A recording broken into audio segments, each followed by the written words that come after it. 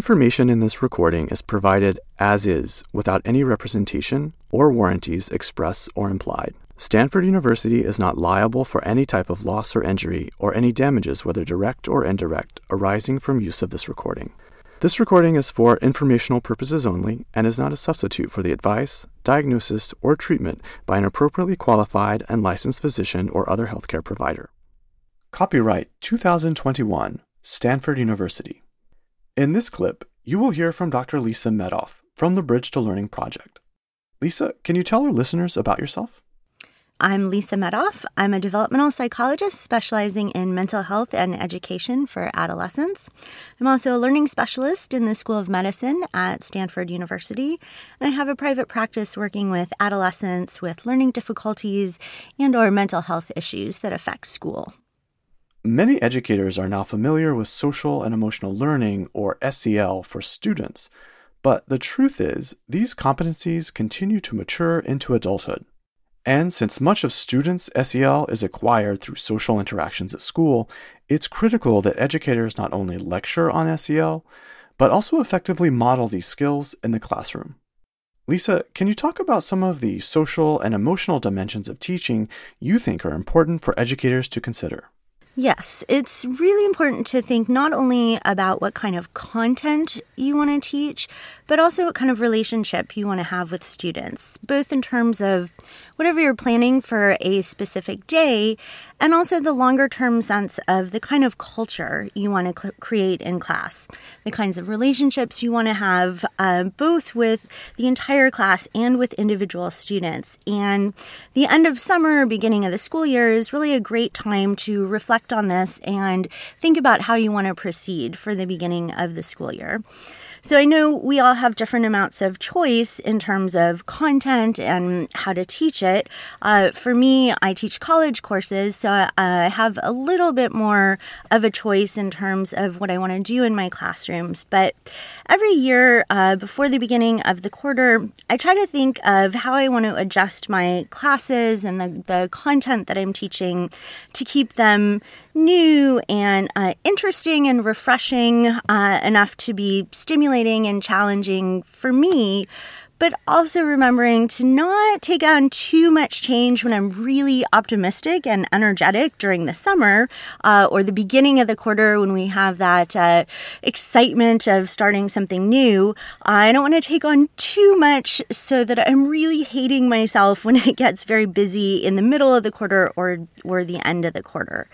We also want to acknowledge that so many people think that teaching is so much more than a profession. It's a calling, it's a service. In a lot of service professions, there's a sense that is promoted all the way through, from education and training to the culture of the work environment, that it should never be about you, the teacher, the professional, because it's always supposed to be about the students. And therefore, you as the teacher aren't supposed to have any personal needs at all. So what can often happen is that those needs really get pushed down and not attended to. And while this notion of what happens in the classroom really shouldn't be about you is a very important guideline for judging a lot of aspects for what happens in your classroom. So, for example, if you're thinking about sharing a story for your personal life, or if you're thinking about delivering consequences for certain behaviors, it is indeed important to think about, is this about me, or is this really something that's going to be helpful for my students? On the other hand, it can be really overgeneralized to mean that teachers' emotions or what is happening or what has happened in their personal lives or their own experiences in the classroom shouldn't and don't matter. So instead, we need to acknowledge that we all bring our own stressors, our own joys, our own biases, our own previous knowledge and experiences. And rather than pushing them down, really finding a way to acknowledge them and manage them. And finally, in any service profession, it's just so important to take care of yourself in order to prevent burnout and resentment. These things can be so damaging to both teachers and students if they aren't taken care of. So I know for me, if I keep pushing things down, then unfortunately, sometimes they're likely to come out in a way that can be inappropriate or hurtful both to me and to my relationships with students.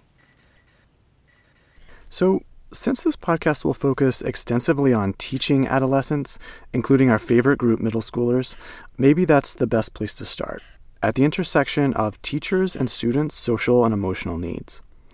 Lisa, in your opinion, what are some of the most important emotional challenges you observe for teachers working with adolescents? Working with adolescents can be quite different from working with other ages. Of course, I'm a bit biased. It is my specialty. I think it's one of the most exciting times, but it does have some unique challenges. It's a little bit different than working with younger students or working with adults. So overall, having an understanding of not only the developmental needs of your students, but also really going beyond just a basic understanding of development and really thinking about how where your students are in their development interacts with where you are in your own development. That can be very, very helpful. It's essential to understand adolescent development so that you're not asking too much of your students and overloading them, but that you're also not asking too little of them. You're finding that Goldilocks spot of just right and pushing them just a little bit beyond their capabilities to learn new skills and pushing them in the right way.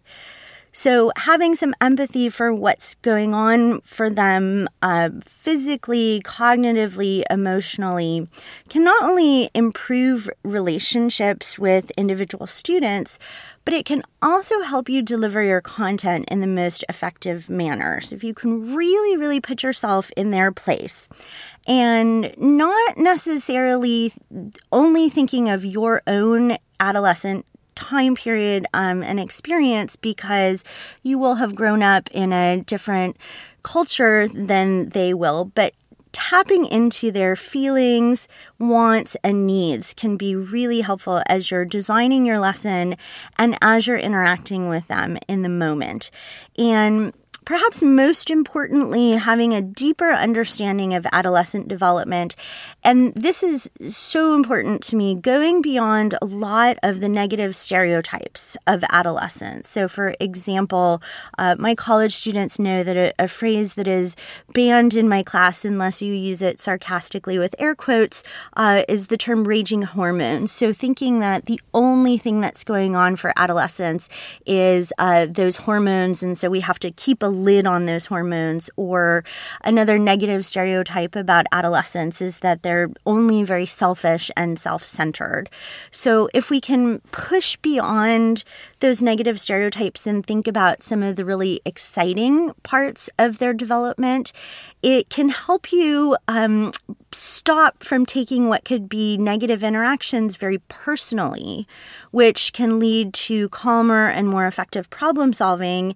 Plus, I think this is really important for teachers, a much less stressful and a more fun time for you where you can really be excited by their excitement and their experience of new things.